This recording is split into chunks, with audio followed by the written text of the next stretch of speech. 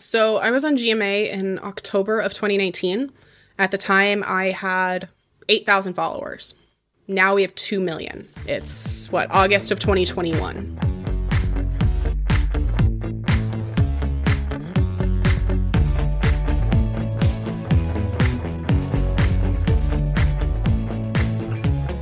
Welcome to The Fi Show, where you get a behind-the-scenes look into financial independence. Here's your host, Cody and Justin. Hello, everybody, and welcome back to another episode of The Fi Show. Today's guest is Tori Dunlap, founder of Her First 100K. But before we get into the episode, let me check in with my co-host, Justin. What is going on, man? Hey, Cody, a lot of big stuff going on. We are moving deep into that closing process with a house that we found in Austin, which is super exciting. I've learned an insane amount. I can imagine us doing another solo episode on real estate just to go over all those little technical details that you learn through the contract process and just all the back and forth negotiations. So that's been really interesting. Appraiser came earlier in the week, and so hopefully we'll get that soon. That's really the last piece of the puzzle. I'm supposed to close in just a few weeks. And then on a fun side, this past weekend, we went down, my buddy George's birthday. We went down to the Guadalupe, floated the river, brought out the pizza oven, which is a great thing about the unis being portable. I think I slang 6 pizzas, did a loaded potato pizza, which was pretty good. How about you, Cody? Man, well, that sounds like an exciting little weekend there. I did want to make one correction. I got someone who reached out to me, and for those of you who listened to last week's episode and you're going and flipping that first house within that solo 401k, there are some rules and stipulations you need to be aware of, and there could be circumstances where it is a taxable event. So just wanted to, cover my tracks there. Didn't want to give false information on that last episode. If you didn't check that out, it's where Justin and I went super deep into the mega backdoor Roth and the Roth solo 401k. So just wanted to make that quick caveat. In terms of personal life, I had a pretty fun, eventful week. I visited my buddy Preston down in Connecticut, visited him with a couple of my college friends. Weather was actually pretty good this past weekend, so had people over at the lake house, got to go swimming. It was nice. And also actually been really busy in business life too. So just got a new tenant in to our office space. He's moving in tomorrow on September 1st. One of my other tenants said she's leaving, so going to have to start marketing that property.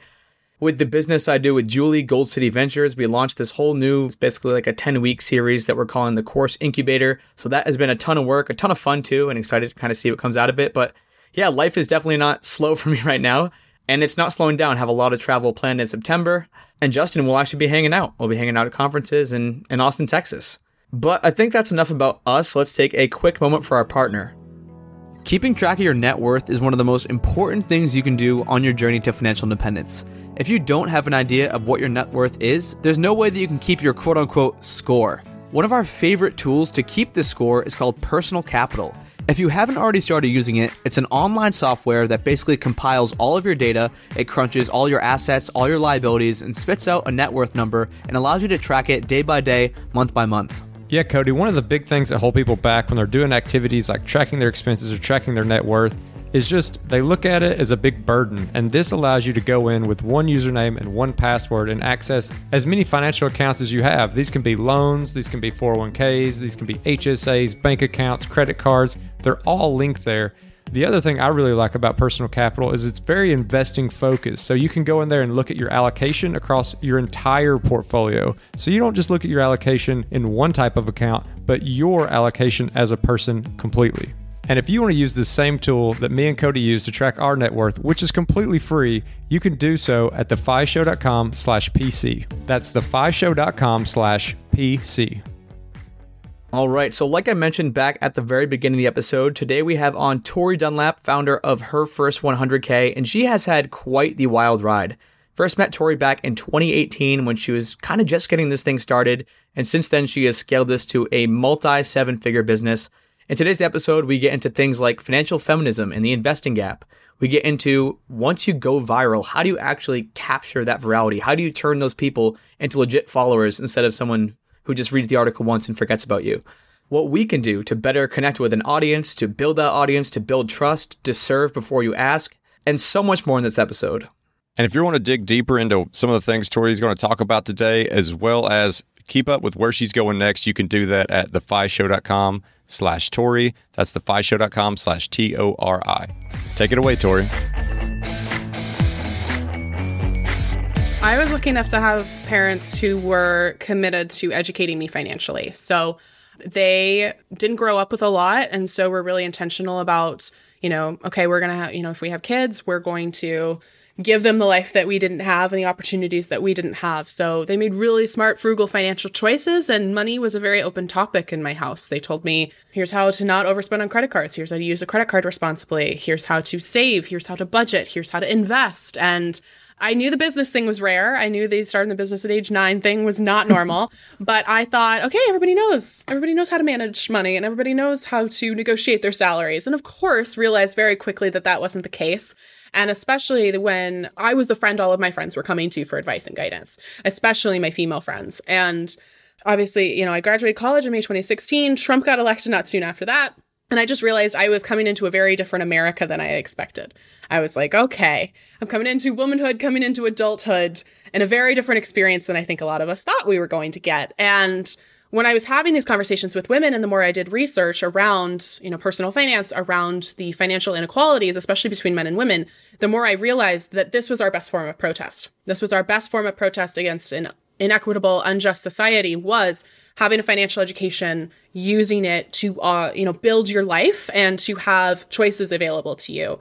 Yeah, I think with that privilege of a financial education came a responsibility for me. It was a responsibility to not only, work to build my own wealth and build my own financial understanding, but to share this information with as many women as I possibly can. And that's why I founded Her First 100K.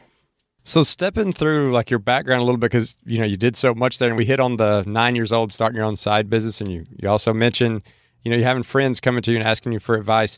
Like, what was that like being what I imagine was an outlier, like someone who's 9 years old and cares about money? And even as you go up through whatever it is, middle school, high school, where you care about money, but probably those around you don't, like, were you able to get some friends on board? Did people look at you kind of strange? Is it something you kept to yourself? Like, what was that like? Yeah, it was actually my grade school. Every other year, it was science fair versus math fair. So one year we do science fair, one year we do math fair. And I think in 4th grade or 5th grade, like one of maybe the first or second year of having my business, which was vending machines, that was my project at the math fair. Was like, okay, if I get in this many quarters, how many handfuls of candy, right? How many M&Ms are in this handful of candy? And that was like my math project. So like my classmates knew. But I think it would, for me, as I was growing up, especially like in high school, in college, it would have been very easy for me to either not talk about that or to just like gloss over it. But instead, it kind of became my calling card in a lot of ways. It was actually what I wrote my college essay about, like to get into college to apply for school was, starting this business, having my parents help, and then, learning profit and loss, learning how to pitch myself, learning how to manage money. I didn't invent anything. I didn't do anything novel. I didn't go on Shark Tank, right? But I knew how to run a business, and I knew how to approach people. And it was a great gift that my parents gave me. And literally, I went to college at the University of Portland, and they had an entrepreneurship program at UP. And the moment I interviewed at UP, they were like, oh, well, you have to check out eScholars. And so that was like part of the plan of college of like, okay, either junior or senior year, I'm going to do eScholars. And so that was, the vending machine business that kind of seemed ridiculous of this like 10-year-old who is putting chocolate covered raisins in a vending machine, helped me get into college, helped me get into eScholars, and was like one of the first like media stories that I pitched to a lot of these media platforms that I ended up being on. So yeah, I think it's very easy. It would have been very easy for me to be like, oh, it's just like this cute little business, like basically like a lemonade stand equivalent. But I really owned that part of my story and was like, yeah, I learned a lot from it. And I grew a lot of my confidence, and I learned how to manage money. And I was writing checks when I was 10 years old. And of course I knew that wasn't normal. It was a huge part of my financial education and the first kind of seed that was planted for me to eventually become an entrepreneur. So just for my own education, is eScholars like some kind of program that pays for your college, or what is it exactly? No, so it's Entrepreneurial Scholars. It's like speech and debate club, or like one of these things where like it was actually the first program of its kind in the country. UP started it like 25 years ago. And it was basically like, what if we get this group of students to apply who want to be entrepreneurs, want to learn how to be an entrepreneur, and they take entrepreneurship classes and basically like kind of get like a certification at the end. So it was either for junior or seniors, although anybody could really apply. And I did it my senior year. So like you pick like a business idea, you flesh it out, you do a business design, plan and a business design canvas. And then you go to New York and you meet with people and you talk about your idea. You go abroad. So I ended up going to Japan and talking to people about my business idea. And you basically learn, what are the steps you need in order to start a business? And it was very interesting. This is a whole other conversation, but the majority of people, was probably, 23, 24 of us. I think I was one of 4 women in the program. And this was 2015, 2016. I was one of the only liberal arts majors. I was definitely the only theater and communication major. It was a lot of finance bros and a lot of that financial bro energy. And it's very funny. I actually was just talking to another alum of that year. I think I'm the only one now. Maybe there's 2 of us. I think I'm one of 2 of that year who are actually now running a business that sustains me. And to be honest, by far the most successful. And so it's very funny because I literally had my male professor explain to me, he literally one time called out in class, oh, Tori, you're a theater major, so I understand you don't get how profit and loss works. So let me explain it to you. And it was, even then, I was 20, 21, and I was this is a patriarchal bullshit. I was this is some misogynistic bullshit. And so it was just really, really interesting, doing that program. I learned a lot. But even then, learning okay, money is not for women. Entrepreneurship is this novel thing for women, even in, the 21st century. And so, it's a reminder to me all the time of I learned a lot from my entrepreneurship journeys. I learned a lot from not only what I was taught, but the environments I was in of, okay, if I can not only apply what I learned in terms of textbook learning, but also in terms of my general experiences as a woman in these male-dominated spaces and me putting myself out there and pitching my story, this will impact my life and impact my business and allow me to impact other women. So we've obviously been talking a lot about the entrepreneurship, you had that bug so early. And, I guess you could kind of stop and wonder, why you even went to college. Did you go to college because you maybe had some pause in your head and think that maybe you were going to go into more traditional work? Or was it just to get some additional education around tools for this entrepreneurial journey that you knew you were going to go on? Yeah, that's a really good question. I knew I wanted to be an entrepreneur eventually, but I went into college. For me, it was, my dad went to college. My mom did not. My dad was the first one in his family to go to college. And so again, I was mentioning before, of their commitment for me was she will go to college. We will make it happen so we can contribute a little bit, but she's also going to help. We're going to send her to college. And so that was never actually off the table in terms of I knew I was going to school. And when I got into college, and especially senior year, I had this fantasy of okay, I'm going to walk down streets in a pencil skirt and a blazer and have my coffee and a briefcase, and I'm going to be VP of marketing by 30. And that was the plan, was I'm going to get in the corporate world, work my way up the corporate ladder. That's what I wanted to do. And so I graduated college, got into my first big girl job, and within 2 weeks was this is not going to be for me forever. I knew pretty much immediately.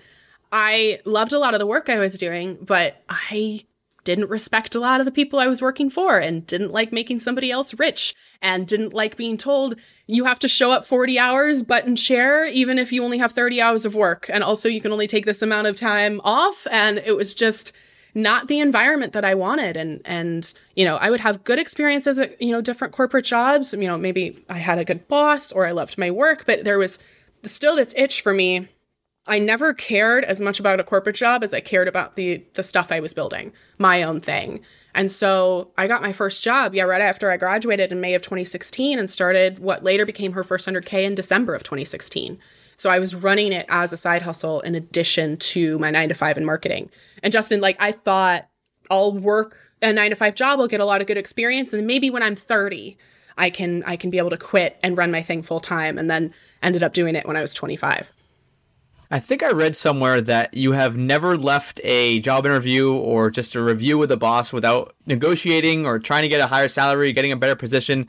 You're 22 years old, going into that first job. I'm guessing that's probably how old you were. That's how old I was for my first job anyway. 1, where do you get the confidence to do that? And 2, what tactics you're using to actually, get $10,000+ raises?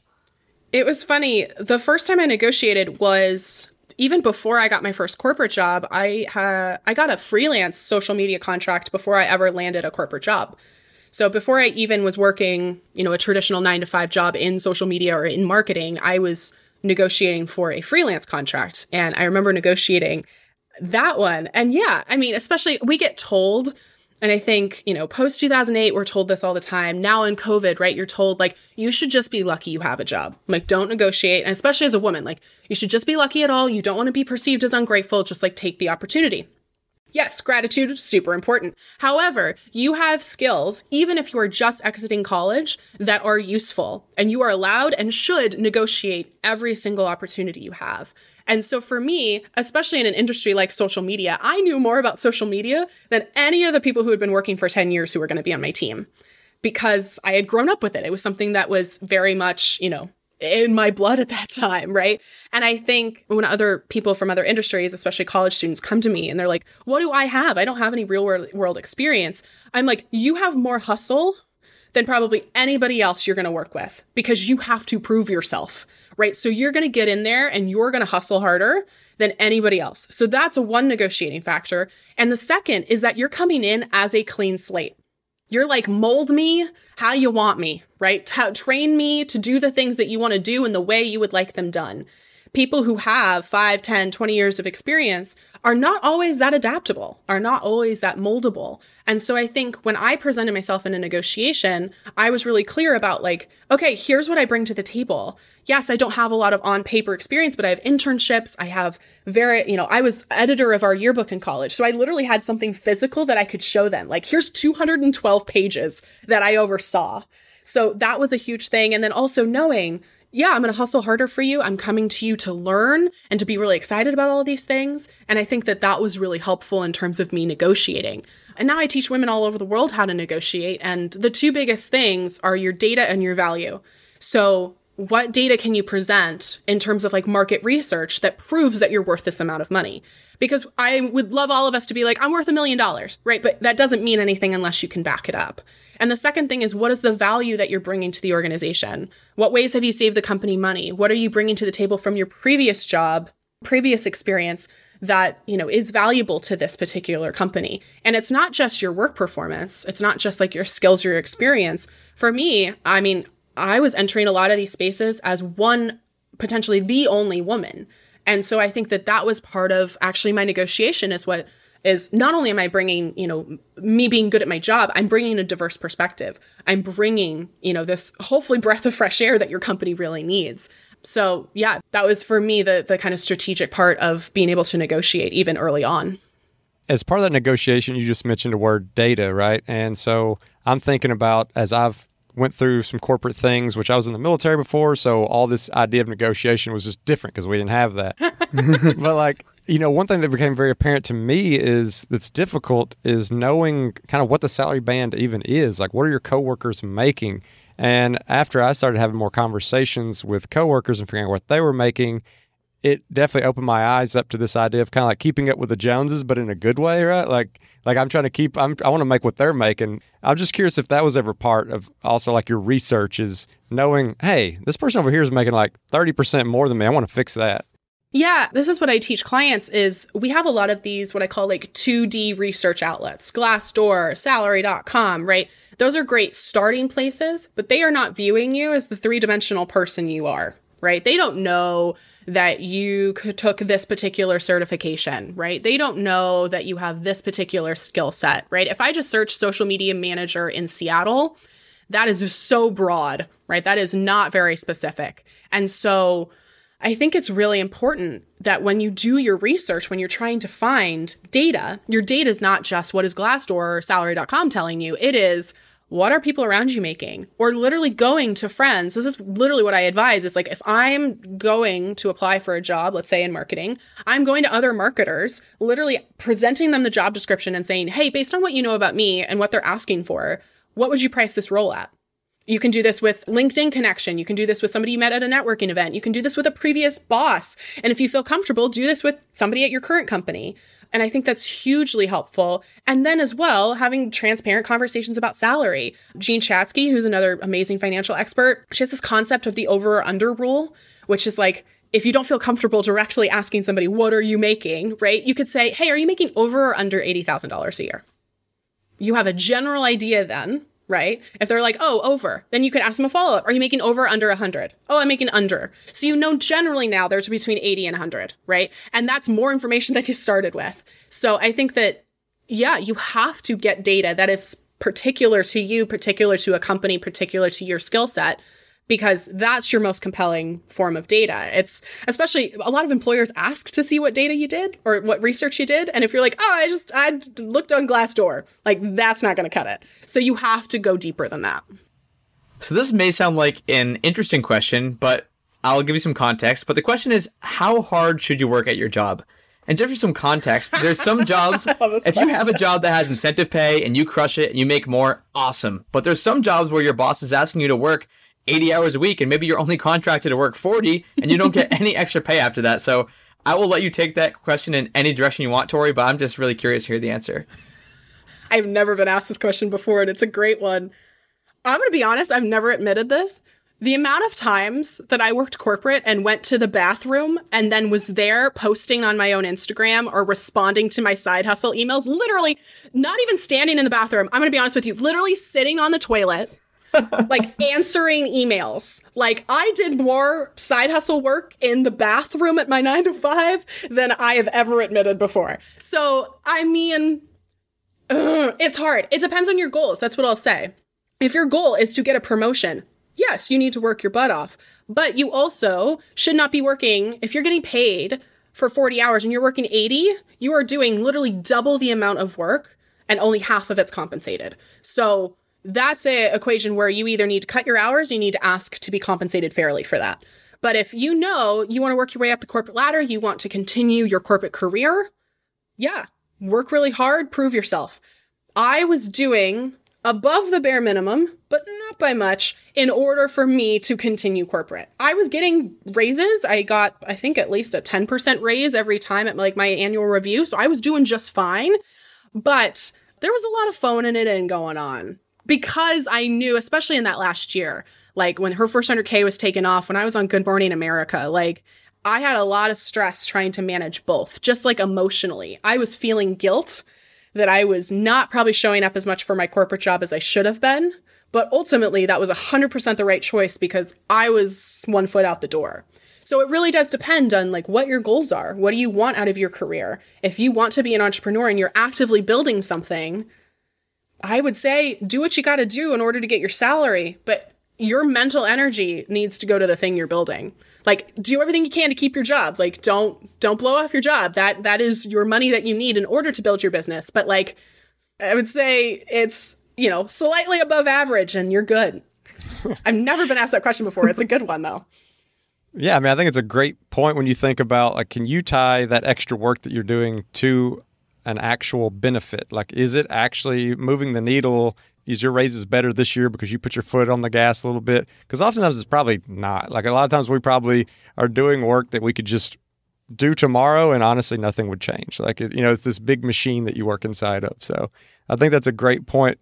Now, but when I know that you work with individuals, you do a lot of coursework. You know, I know you're really trying to help, especially other females out there, hit those numbers that they're wanting to hit. Is it difficult for you as someone who is really more focused on like entrepreneurial work to work with somebody who is in more of a corporate structure and a corporate path that has no interest in entrepreneurship and not like try to encourage them to take on entrepreneurship? Like, because I know, you know, whether it's like us being into financial independence, everybody we meet, we want to talk them into doing financial independence. I'm sure everybody who Cody meets, like he's trying to get them to start a business. Like, is that something where maybe you struggle to shut that off and say like, no, this person has no interest in entrepreneurship. That's not what they want. Let's just focus on their corporate career.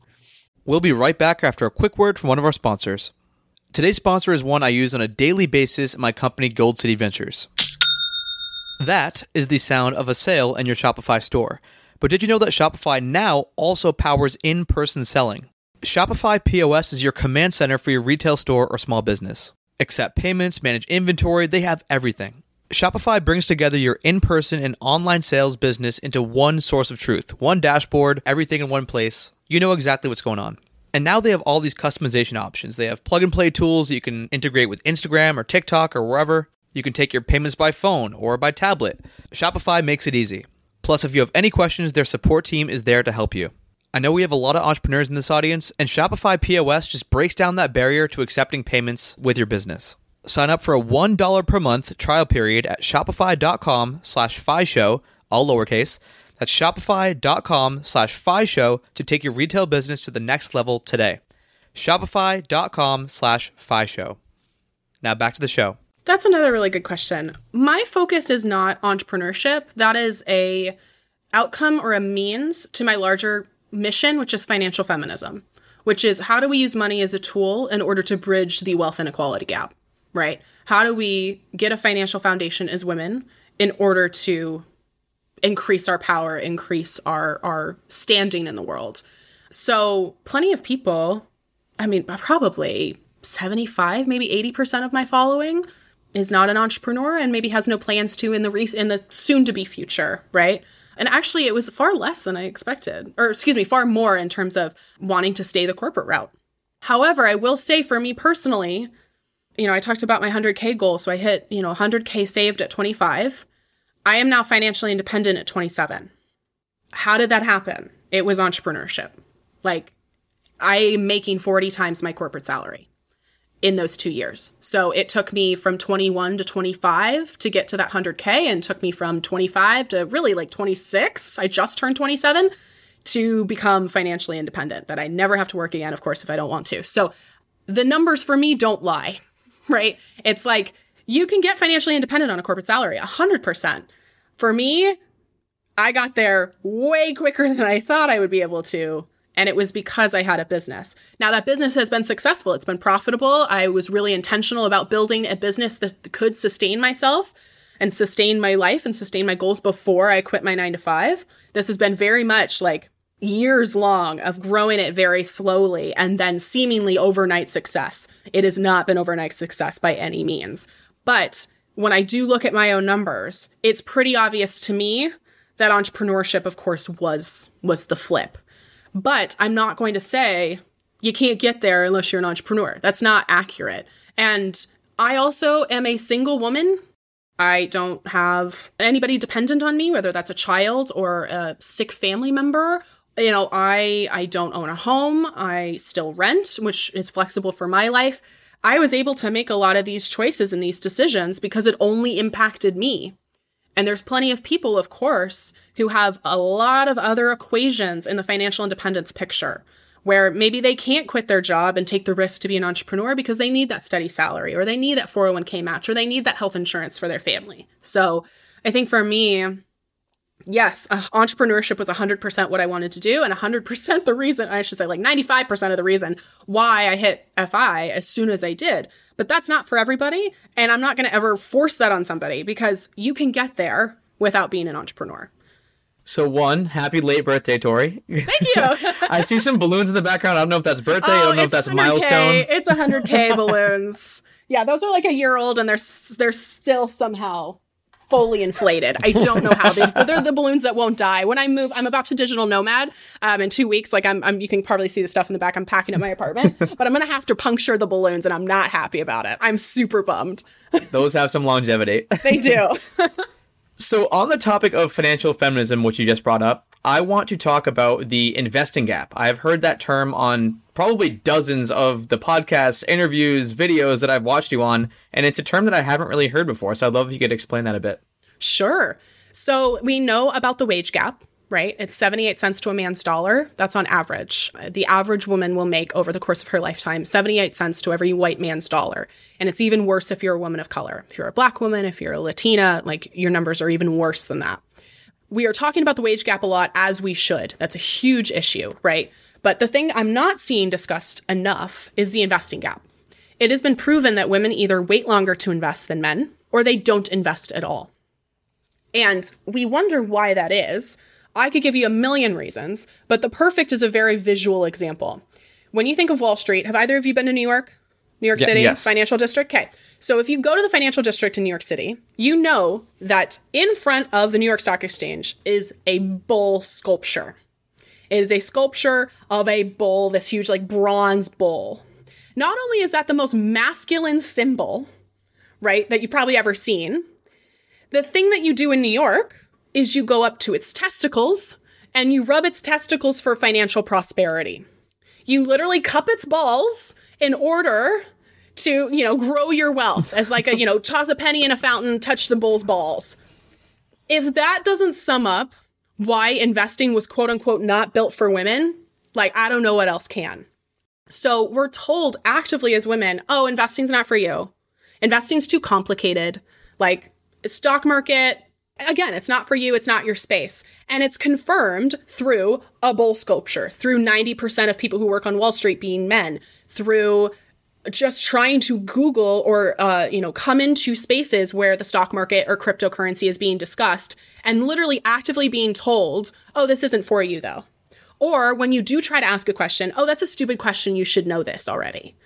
This still happens. It's 2021. And back when we had this like AMC craziness, I literally had women in my community come to me and they said, I tried to join these Reddit forums to understand. And they literally told me I couldn't because I was a woman. Like, they literally intimidated me out of these spaces. So when we talk about the investing gap, it's not just, this knowledge, this lack of knowledge about how to invest. It's also literally every woman I talk to who hasn't started investing, their number one thing is, I'm too intimidated to start. I don't know how to start. And because they're too intimidated, because they don't have these non-judgmental, safe spaces to ask questions, because they've been told their entire lives that investing isn't for them, or that investing is gambling, or that, don't worry about the stock market, learn how to coupon clip and learn how to save money, you are losing potentially millions of dollars over the course of your lifetime by either waiting to invest or not invest. And a story that I'm telling in my book, I was on a panel a couple of years ago with a financial advisor, and she talked about this teacher, and we'll call her Rose. And I never get through this story without crying, but I'm going to try. Rose was 65. She was a teacher. She diligently saved. Every single time she got a paycheck, she put part of that paycheck into her 401k or into a brokerage account, because that's what she was told to do. So we love that, right? She knew she was supposed to invest. That's a huge step, because a lot of women don't even get there. She went to a financial advisor and she's like, okay, I think I'm ready to retire. I'm 65. I've worked my entire life. I've saved this amount of money. I should be ready to go. And what the financial advisor realized is she had never actually invested her money. She had put the money in an account, in a brokerage or an investment account, but had never actually chosen her stocks or her mutual funds. She had never actually taken the second step of investing.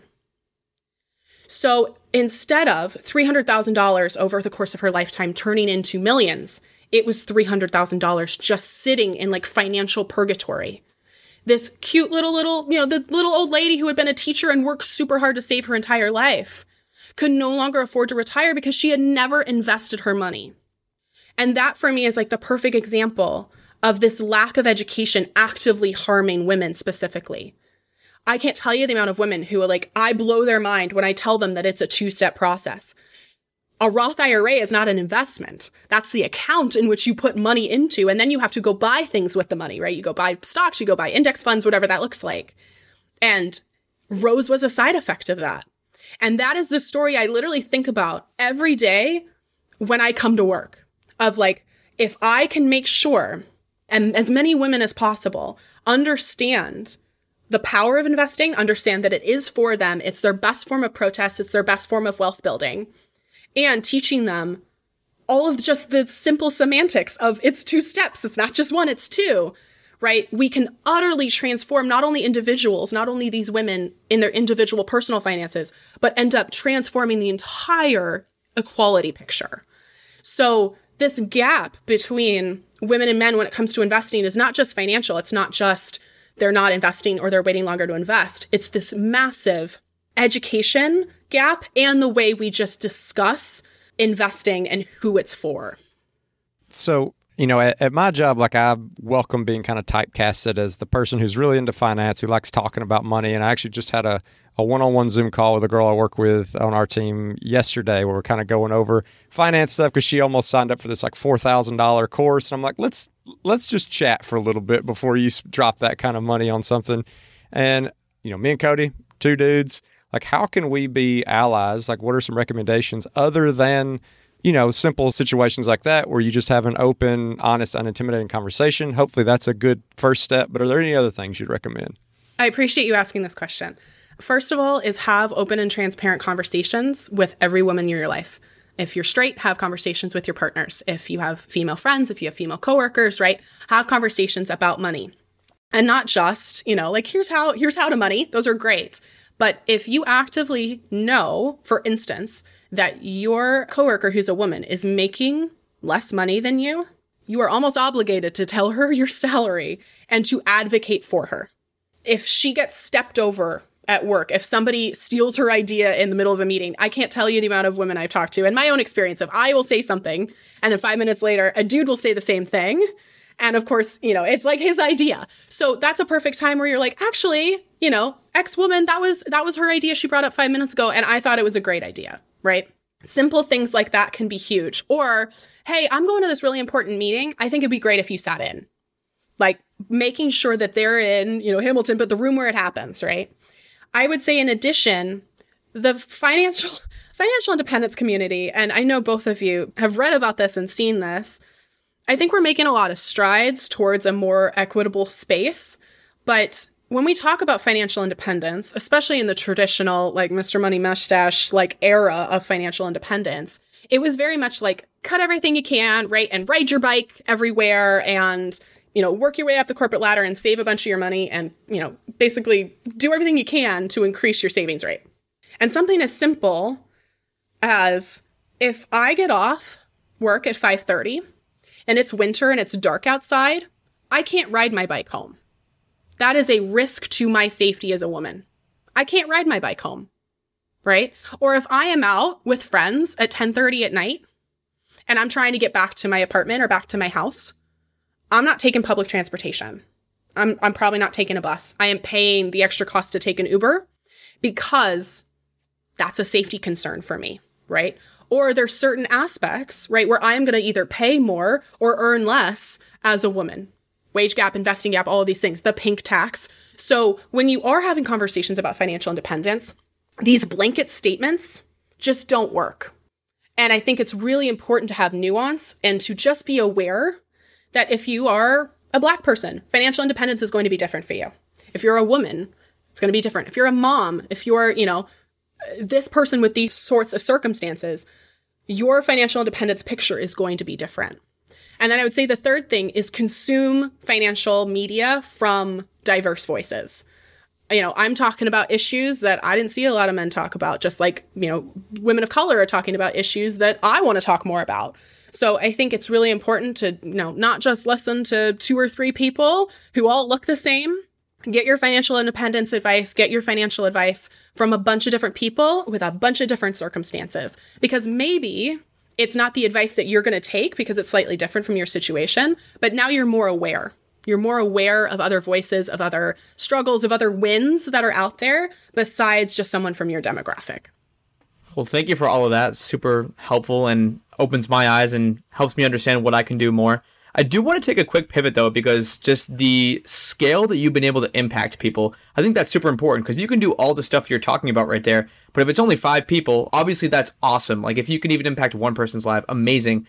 But you're reaching millions of people. And I honestly thought like when that first Good Morning America, I think, you can correct me if I'm wrong, was like your first big break where you got like tons of media exposure. So many people started following you. And then it seemed like after that, again, you can correct me if I'm wrong, you discovered TikTok. And then it was just even more hockey stick growth from there. I'd love to kind of hear how you've been expanding and reaching all these people. Like, what was it about those certain, whether it was the platform, whether it was the people we were connecting with that allowed you to scale where you can help literally millions of women at this point?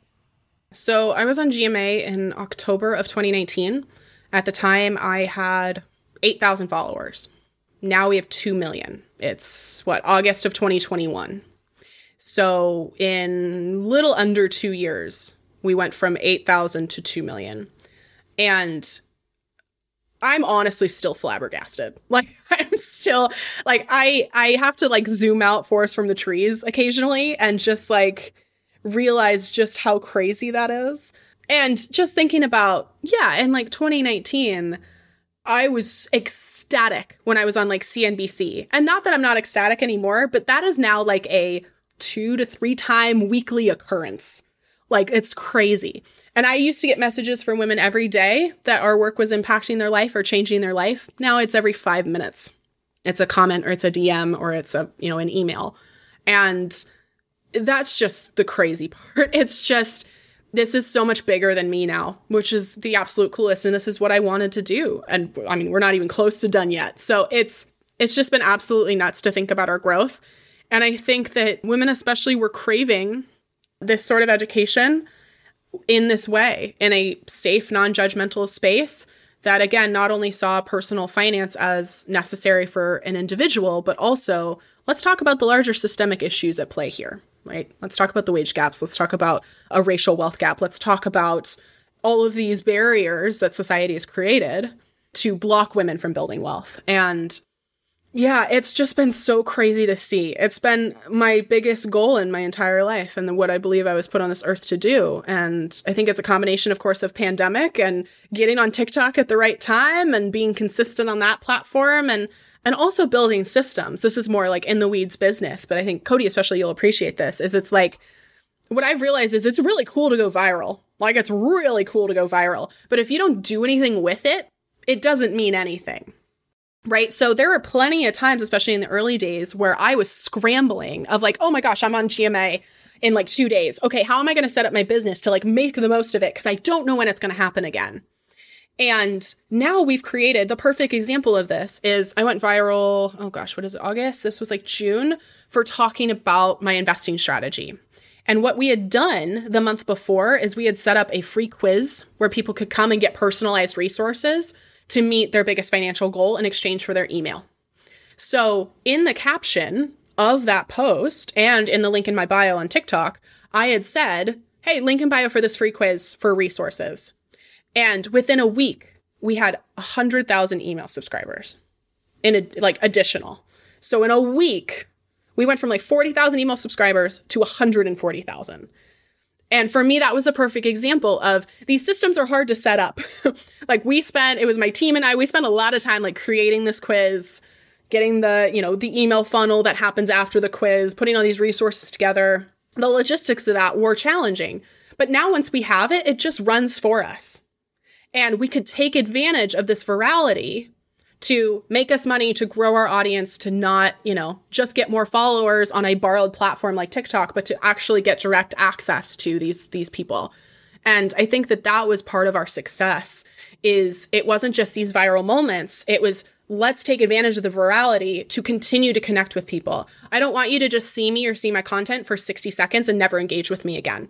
How do I make sure that we can build a relationship from here on out that's not just a one and done? And we just talked about like how crazy that rapid growth was. And then in there you mentioned, but we're just getting started. So with this crazy growth and where you are now, I'm sure it's hard to tell what like 2 years in the future look like, because obviously 2 years ago, you probably wouldn't have seen where you are now.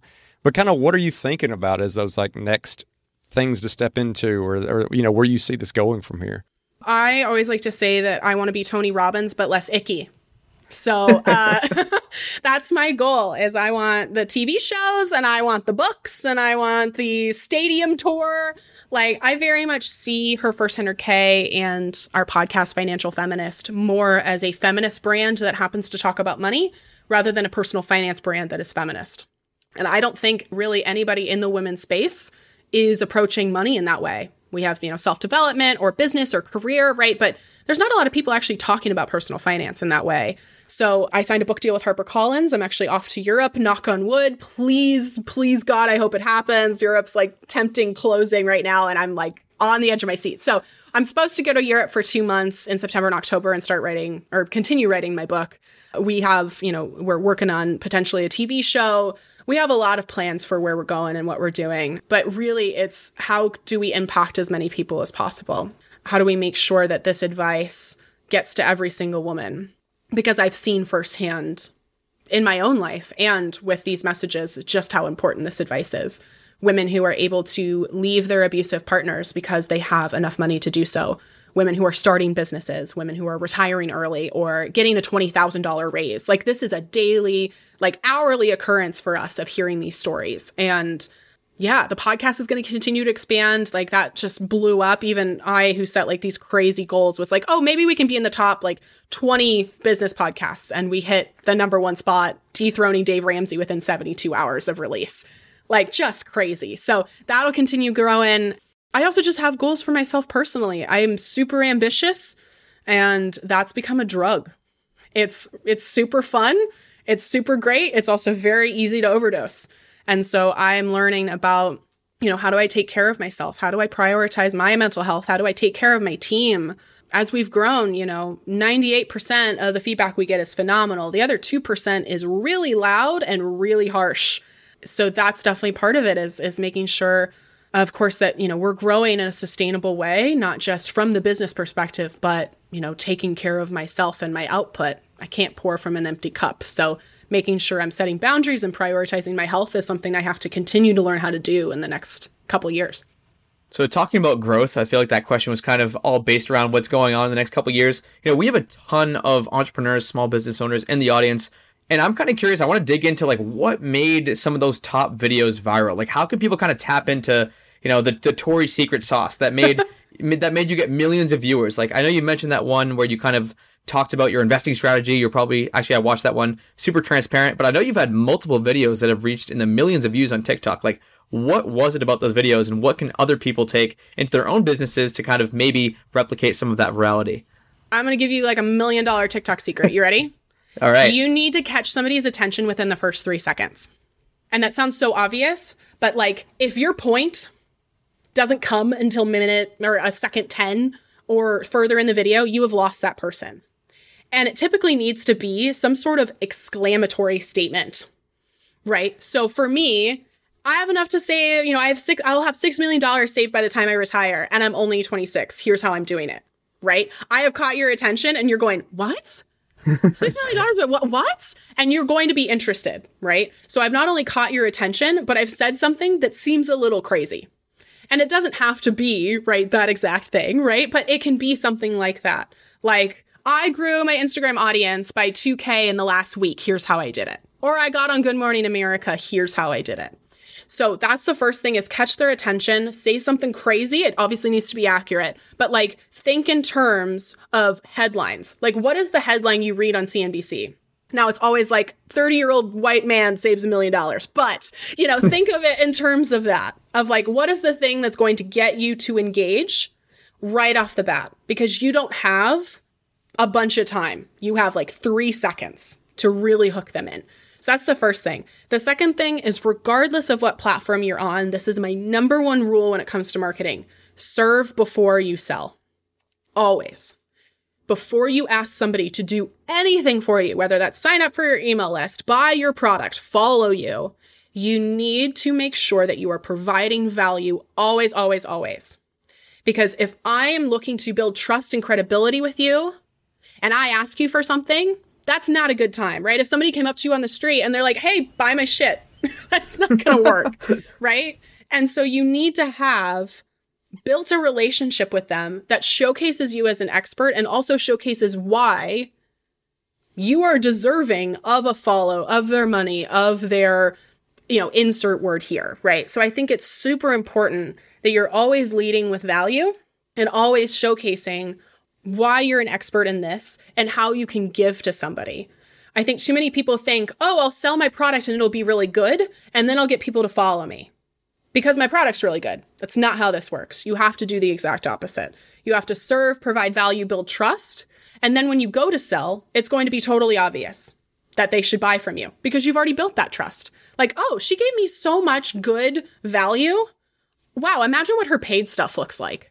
Yeah, happy to support her, interested in learning more. Well, Tori, we've covered a ton of stuff in this episode. You have a very interesting story, and I know we're all curious to watch where it goes from here. Where's some good places people can keep up with you, learn more about, what you're about, and just be a part of what you're building on these different platforms? Yeah, I appreciate you having me on the show. You can find me at HerFirst100K on all the socials, HerFirst100K. I'm primarily on Instagram and TikTok. And like I mentioned, we have launched our podcast called Financial Feminists. It's available on all the places you'd get a podcast. Season 1 is entirely out, so you can go binge the entire season. And we're hard at work on season 2 launching next year. So would love to see you in one of our communities. Tori, just want to echo what Justin said, and I really appreciate you coming on. I know you have been probably busier this year than you've ever been in your entire life, just with all the growth, with all the stuff you're doing. So happy to have you on, talk about financial feminism, all the stuff you're doing with Her First 100K. Just want to thank you for your time. Thank you so much for having me. I was so excited to be here. It was a great conversation. And as always, if you want to check out our Facebook group page, you can do so at thefishow.com/community. And we always appreciate those 5-star reviews. They help us get great guests like we had today. And if you're interested in supporting The Fi Show, you can do so by checking out some of our partners over at the resources page, which can be found at thefishow.com/resources. And thanks for listening.